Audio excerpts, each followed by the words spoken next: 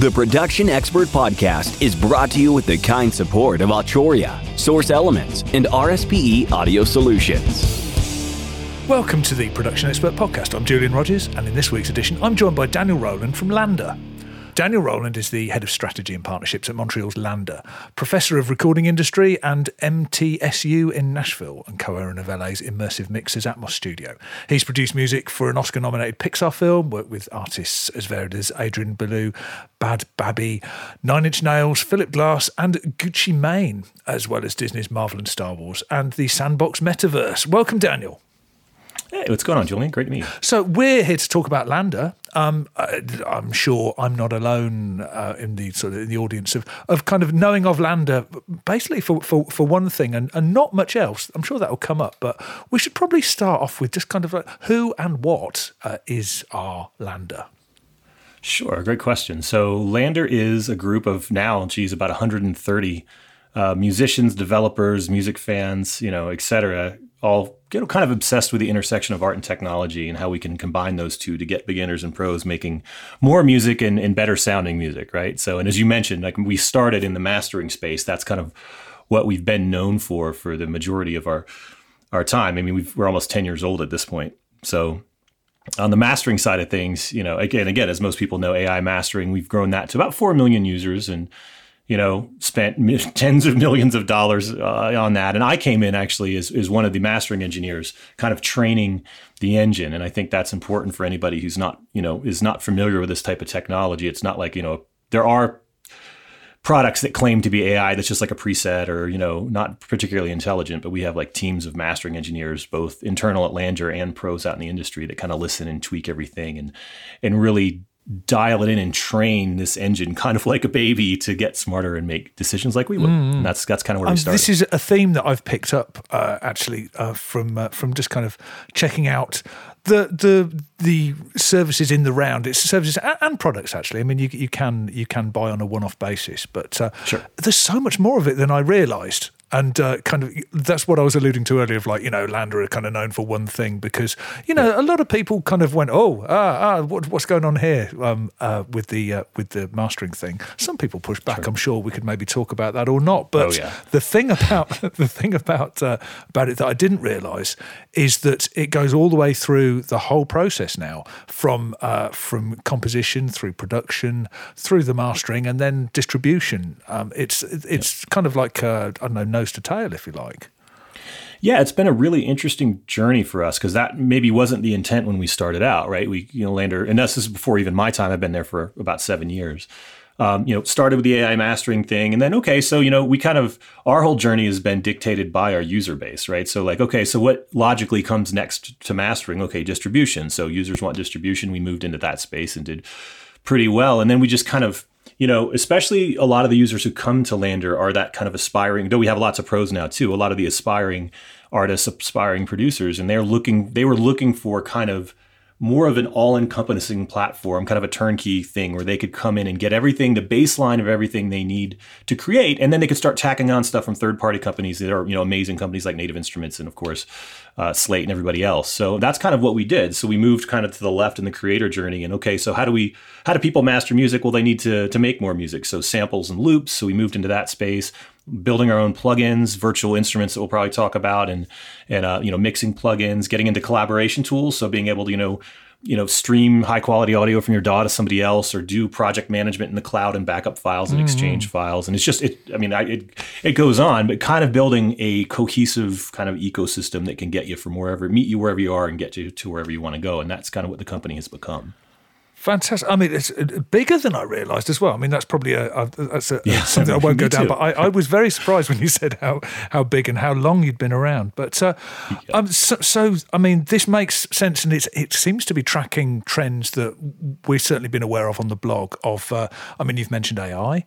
We're very much of the opinion that that this is where a lot of the new development is going to be coming through in the tech sector is about removing barriers, particularly barriers around You see, I was going to say expertise, but that's slightly a loaded word to use because experience, is that a more neutral term? But you know what I'm driving at about people being able to produce and create the ideas that are in their head without having a learning curve to climb up first before they can do stuff, the technology not being an impediment to doing that. I'm seeing what you might call an ecosystem here. I mean, you said that wasn't the plan. But I mean, how's this going? Who is? There isn't going to be one answer to this, but kind of in terms of the users and the usage that you're seeing, is that something you track? Are the trends that you can identify?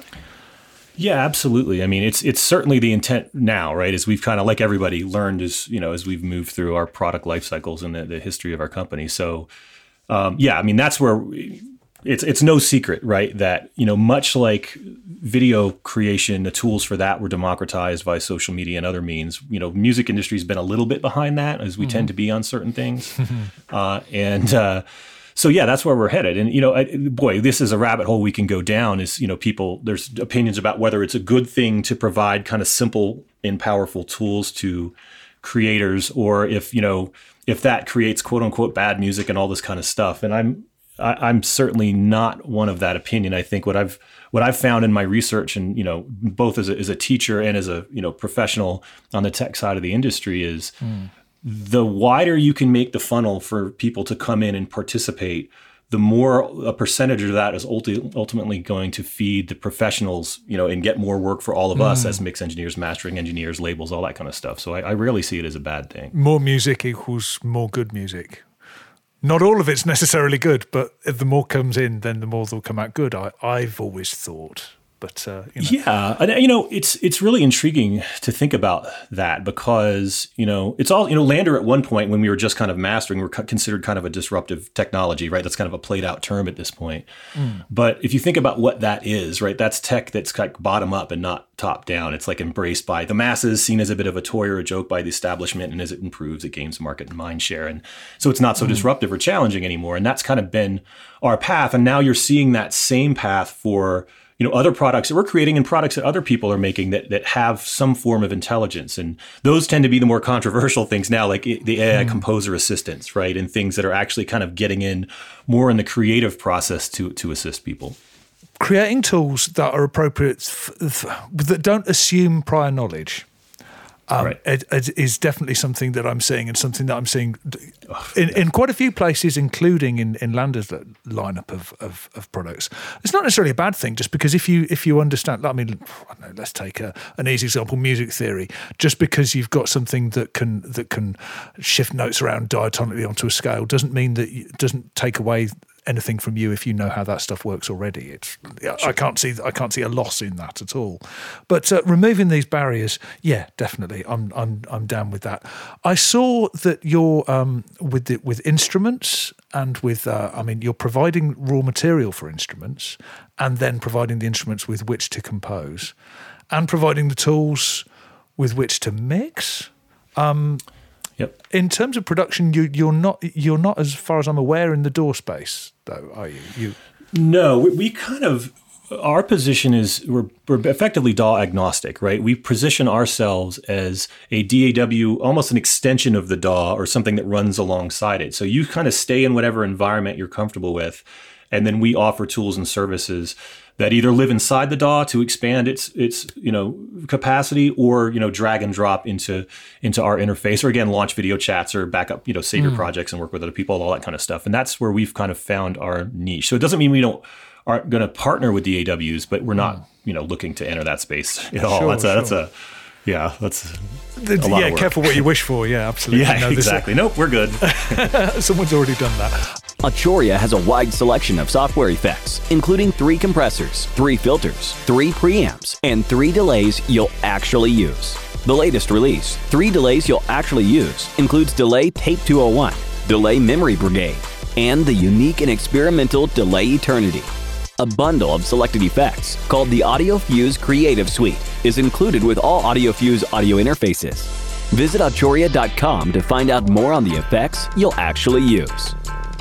So, I mean, I'm seeing sort of, there's some sort of like, clearly some kind of aggregation. I don't know if it goes as far as partnership or what, but I mean, looking at, for example, there's some stuff with Vocaline, which I spotted. Yes. There's Antares popped up when I was looking around in the plugins. I mean, you sell subscriptions for your own plugin products, but also other people's as well. Yep.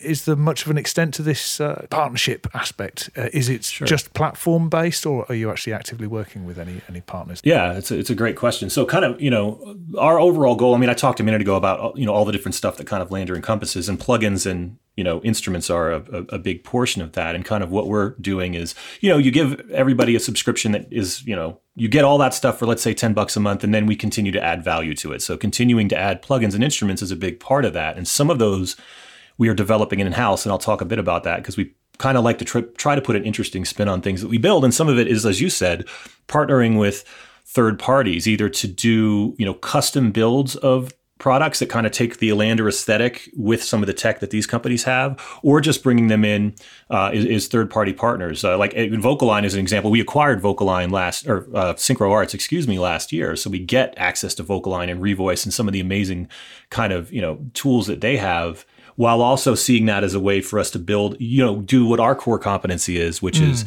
machine learning and intelligence to build into some of, partner with some of their tech. So there's just a lot of different ways we go with that, whether it's a deep partnership or it's an acquisition or it's something that we're doing on our own. Yeah, gotcha. And I mean, of course, there's no reason why you would want to obscure the fact that it's who it is that's behind your vocal syncing technology, because, hey, they're the people who do it. So absolutely, I get that. And they're known for doing it very well. Indeed. Definitely. So what I'm thinking is, I don't know if this is something that's necessarily answerable in ways that would be appropriate for a podcast, and certainly in terms of sort of length or technicality, but people chuck the word AI around so much, and it can mean a variety of things. I mean, I get that, but it does sound to me like, you're actively teaching an engine. I mean, if we just take the mastering example, is it easy to explain what is going on there that makes it different from kind of like a preset based kind of like it's a rock track, pass me a number 6, please. It's some sure. Is that something that you can talk to in terms that would be kind of meaningful to to us? Well, I mean, as an audio engineer and not a machine learning expert, I can explain it to you in terms that make sense to me. Sounds ideal. Yeah, there you go. So yeah, I mean, it's so basically what happens when you upload let's say you drop a track or an album into Lander or whatever. It's going to break that track apart into a bunch of different features, which is a machine learning term, and that could be stuff is relatable to an audio engineer as spectrum or dynamics or stereo width or what have you. And then there's a lot of other stuff that we go into as well, including identifying genre as an example. So what's going to happen is it's going to, identify a lot of these different qualities of your particular track. And then we've analyzed over the past, 8 years, data on lots of different literally millions of different songs, right? In different genres, what they sound like mastering wise. And then the big part of what I do, and what I did initially at Lander, is I head up a mastering team, and that mastering team masters thousands and thousands of songs for the major labels. As an example, we've had deals with Disney and Warner, Warner's also an investor, as is Sony. And we're basically aggregating all the knobs, and buttons that we press, and the engine's learning from that. So it's not just learning from like analyzing data sets. It's also learning from quote unquote supervised machine learning, where we're effectively training it versus what it would do on its own, if that makes sense. And I'll even have the same different engineers master the same song. So it's not just one person, it's a number of them. Then of course it's taken a lot of years to amass enough data for that to be impactful, but we've really seen it make a difference. So that's a big part of what I think makes, and people should go test all this stuff out, but I think makes us the best sounding one. It's not just that we invested a bunch of money, but we invested thousands and thousands of man hours into helping it make decisions comparable to what myself or one of my colleagues would make. See, so because I mean, there've been products out there for a while that will draw on a data set, and I mean, if the premise is part of the plan of taking something to mastering is to make it sound more like a record, then if you've got a huge data set about what records sound like, then you've got you've got the information you need to kind of steer it in that direction. But you're saying on top of that, there's this training element and revising what it does. So not just drawing on a data set, but also something about how it interprets that data. Right? I kind of get it. Don't want to go too far into it because neither of us are AI AI experts, and we should probably leave that alone. Okay, I think we should probably get this one out of the way. But certainly when LANDR first came across most people's awareness, it was for the as it was bandied around, automatic mastering. As we said, it's not entirely automatic. Might be the wrong word to use. That's what I'm going to say. But there was certainly some pushback from sectors of the industry who thought that it was in some way dumbing down. It was reducing quality. It was bad in all sorts of different ways. What would you say to this kind of perceived resistance from the industry?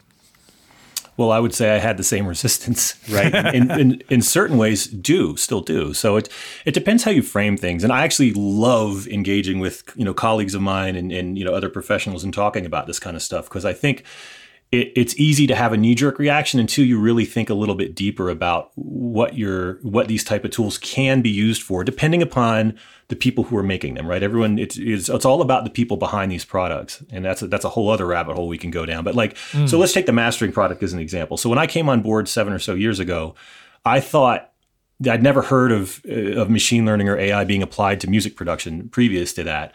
And I thought that the company's mission was cool. I just thought it didn't sound very good, to be totally honest with you.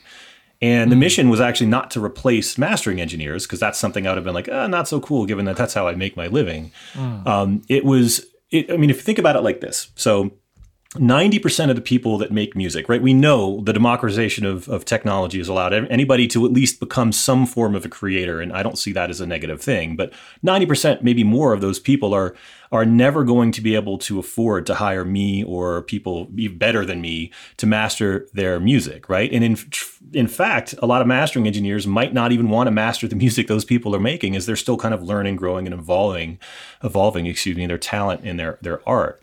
So these are the mid-level to aspiring creators who are working regular jobs, trying to make their way in a competitive industry. Mastering's not exactly on their top of mind as far as a skill set they want to learn, given they're trying to learn production performance, trying to tour, mix, use social media to get there. That's, to actually get people to hear their stuff. So it's a hard deal.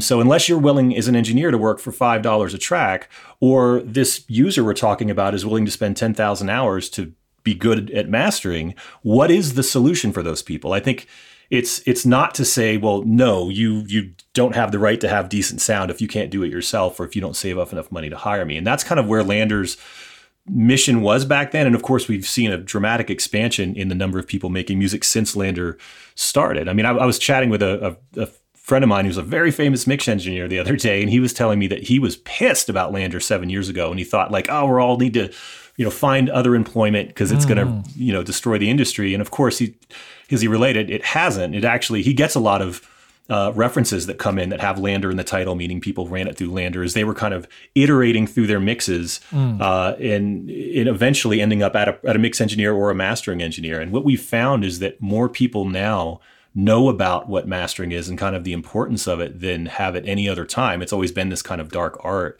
And those people either stay with LANDR, which is great, or they kind of level up and start to use other tools we provide to learn some of it themselves, or a percentage of them, as I mentioned earlier, graduate to actually hiring engineers. I mean, if you go on LANDR's website, we have a whole network where you don't have to use LANDR mastering at all. You can hire Howie Weinberg, you can hire me, you can hire dozens of mastering professionals. So we try to serve everybody and be inclusive. I think last thing on this, I think it's you have to be a little bit careful about kind of the exclusionary, privileged view about people who are making music. I mean, people talk about, people are making bad music, and these easy to use tools kind of support that. I think, it's kind of a siloed way to look at the world. I mean, there's people in other countries who don't have access to the tools and opportunities that some of us did coming up, even though we busted our asses to learn the craft and all of that. The world is not an even playing field, and we're kind of we see ourselves as kind of helping to balance that out while widening a funnel that kind of brings more work into the industry for everybody. The Production Expert Podcast is made possible using Source Connect Now from Source Elements, the free way to record high-quality audio over the internet. Need to record an interview or a podcast like this one remotely? With Source Connect now, you can. Using a Chrome browser, you'll get ISDN equivalent quality audio without the need to install any additional software. Register for your free account at now.source-elements.com. It's an interesting point that, I mean, these are conversations that, I mean, I think all of us have had in some shape or form before, but there's something you said in there that was interesting and I hadn't heard said in quite that way is that thing about exposure to mastering. I mean, I've said many times in the past that loads and loads of tracks would just never ever get any mastering any other way, but it's the expectation that these aspiring users sometimes put onto mastering if it's some kind of magic bullet that'll turn a bad track into a good one, and it's like, I'm afraid it doesn't work like that. Well, if you have access to mastering, then you can find that out for yourself and realise that it's not going to rescue a poorly thought through arrangement or whatever it might be, or just a boring song. You know, it's like it's like, okay, you've got your mastering.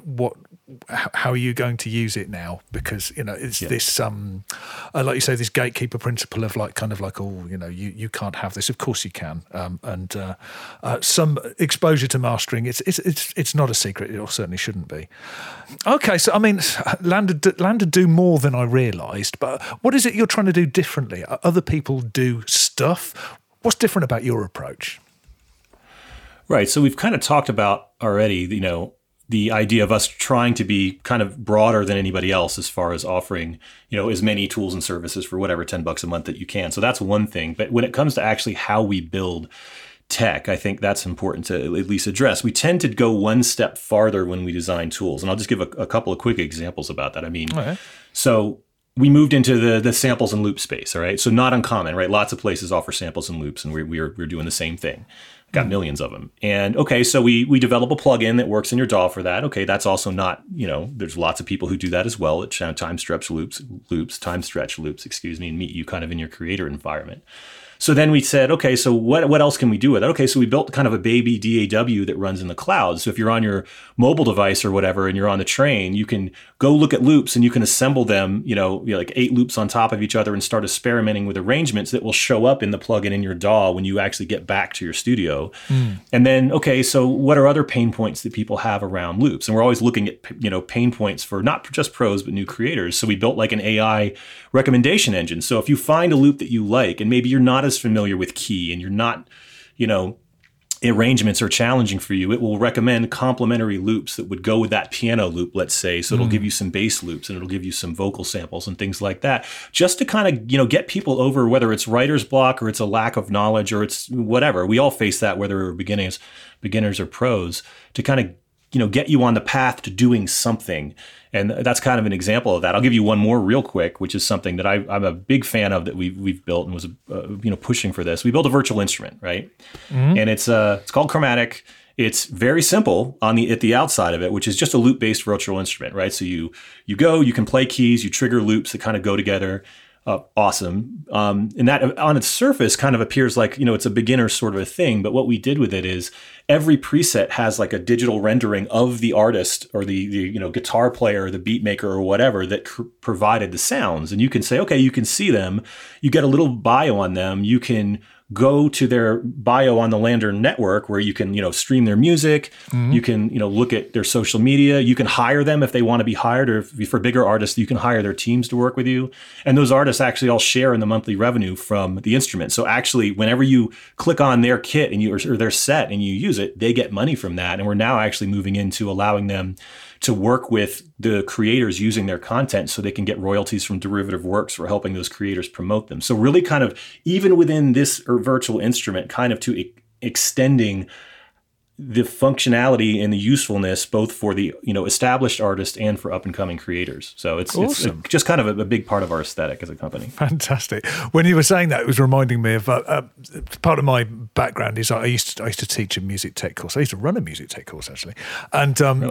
Loads and loads of aspiring producers. And something that I've seen so many times is people who could write the most fantastic 4 or 8 bar loop and never take it further than that. They'd hit that wall and they'd put some stuff together.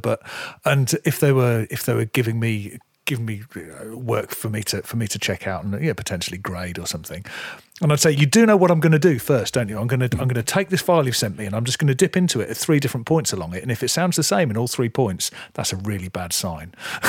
And what I'd love is I'd love a tool that can aggregate and somehow understand and, analyze all of the loop ideas any aspiring producer like that's ever had and make suggestions for something else they've done another time that would be really good as a B section for this thing they're stuck in. So there we are. Yeah, and we've got that coming too. But it's also important, I think, and this kind of goes to that network I talked about earlier, where we have actual mastering engineers. As an educator as well, just like you are, providing people, I as a creator might be able to come up with that 8-bar beat, but I don't have, $1,000 to hire one of Kanye's producers to come help teach me how to flesh that out into something that's an actual arrangement. But you can maybe hire that person for $50 to come in for a few minutes and give you some tips, right? And that's kind of a big part of our thing is mentorship through our platform. So you can actually hire people who work with artists you like for a little bit of money, not to do it for you, but to teach you a bit more. So that's another big part of this, whether it's an automated AI tool or it's a person coming in and helping somebody. Sure, absolutely. I mean, that's so often the difference between a successful piece of music and one that isn't is just the extra 10% that adds the huge proportion of kind of like satisfaction in listening to it. So, okay, I mean, time's moving on, but there's a question that I really want to put to you, which I think is particularly relevant to you and to Lander, which is, what does the future of music production look like? That is a great question. And we'll stay away from Web3 for now and just kind of focus on, the kind of current tools that we all have access to and what those are going to look like. I mean, I see, so the big thing you're seeing, right, is there are a few trends. So consolidation between the major players in the industry, whether it's through mergers and acquisitions or more robust partnerships than what have traditionally been done in the past, right? Where you're just offering discounts on somebody else's stuff, or maybe you have an API. So, I see deeper integration between what we're seen as more disparate products to bring a better experience to the end user, both pros and aspiring. And the other side of that is kind of where, another place we live in, which is intelligent tools that help offload what are typically perceived as tedious tasks. And that definition is different depending upon where you sit experience-wise. So like for professionals, I would love something that automates restoration, right? I no longer love to do restoration on everything. So like those type of tools, great. For new creators, maybe something that gives them a baseline rough mix from which to work from, right? So, or takes a melody, that they hum on their phone and orchestrates something around it to get them started on, towards making an arrangement. So collaborative and kind of assistive tools. And these have existed. I mean, they exist now and they've existed in various forms, but it's been hard for them to gain adoption without being integrated or operating alongside tools that already have scale of users, right? Like DAWs. So kind of why we've positioned ourselves as being DAW agnostic and extending their functionality. And kind of that's where I think things are headed. And we're seeing that now. And over the next couple of years, it's going to be wild, I think, what comes out in the partnerships we see established. Interesting, really interesting, and it makes perfect sense what you're saying. I mean, there's some trends that we'd certainly been talking about for a little while, but a couple of new things as well. Lots of food for thought. Okay, I think we should move on to Find of the Week. RSPE Audio Solutions design, sell, and install professional audio and video equipment. Their team are available by phone, live chat, or email to receive and process orders. They have everything you need to build or upgrade your home studio to ensure you can continue to work from home. If there is anything they can do to help, reach out or shop online at rspeaudio.com. Okay, so Daniel, Find of the Week. What have you got for us? Cool. Well, I'm going to go, there's so much, part of my thing is to talk to startups. So I'm always learning about new stuff, but I'm going to go in the Web3 space for this. So I would say I literally yesterday stumbled across something called Dopr, D-O-P-R, which is a way to kind of discover and track value of music NFTs in a dashboard. So it's in beta and it projects earning forecasts for music NFTs for upcoming drops and things like that. I think that's, everyone is saying, of course, that space is going to blow up in the next year or two, but a lot of it's super speculative. And I think that is potentially damaging. So I love the idea that there's a tool that doesn't just help you track what you've bought, but helps really show you where things are headed so you can make sensible investments that I think will allow that space to kind of flourish.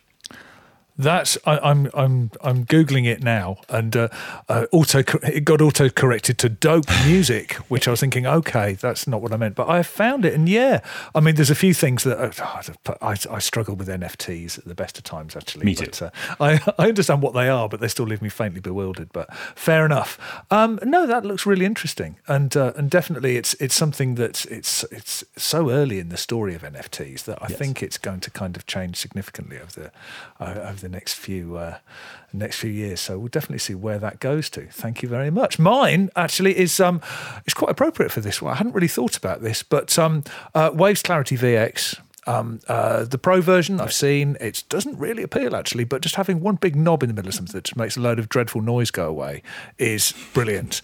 I was very happy to see Dan Cooper's. Dan used to work with the experts some time ago, but since gone to Waves, and he's made the most brilliant video demonstrating it, where he's around the house with his wife, and she's doing vocal takes, and he's in the background doing the hoovering and stuff, and it just gets turned down, yeah. Really, really amazing stuff. But this is absolutely the kind of thing that I'm talking about. I'm with you with.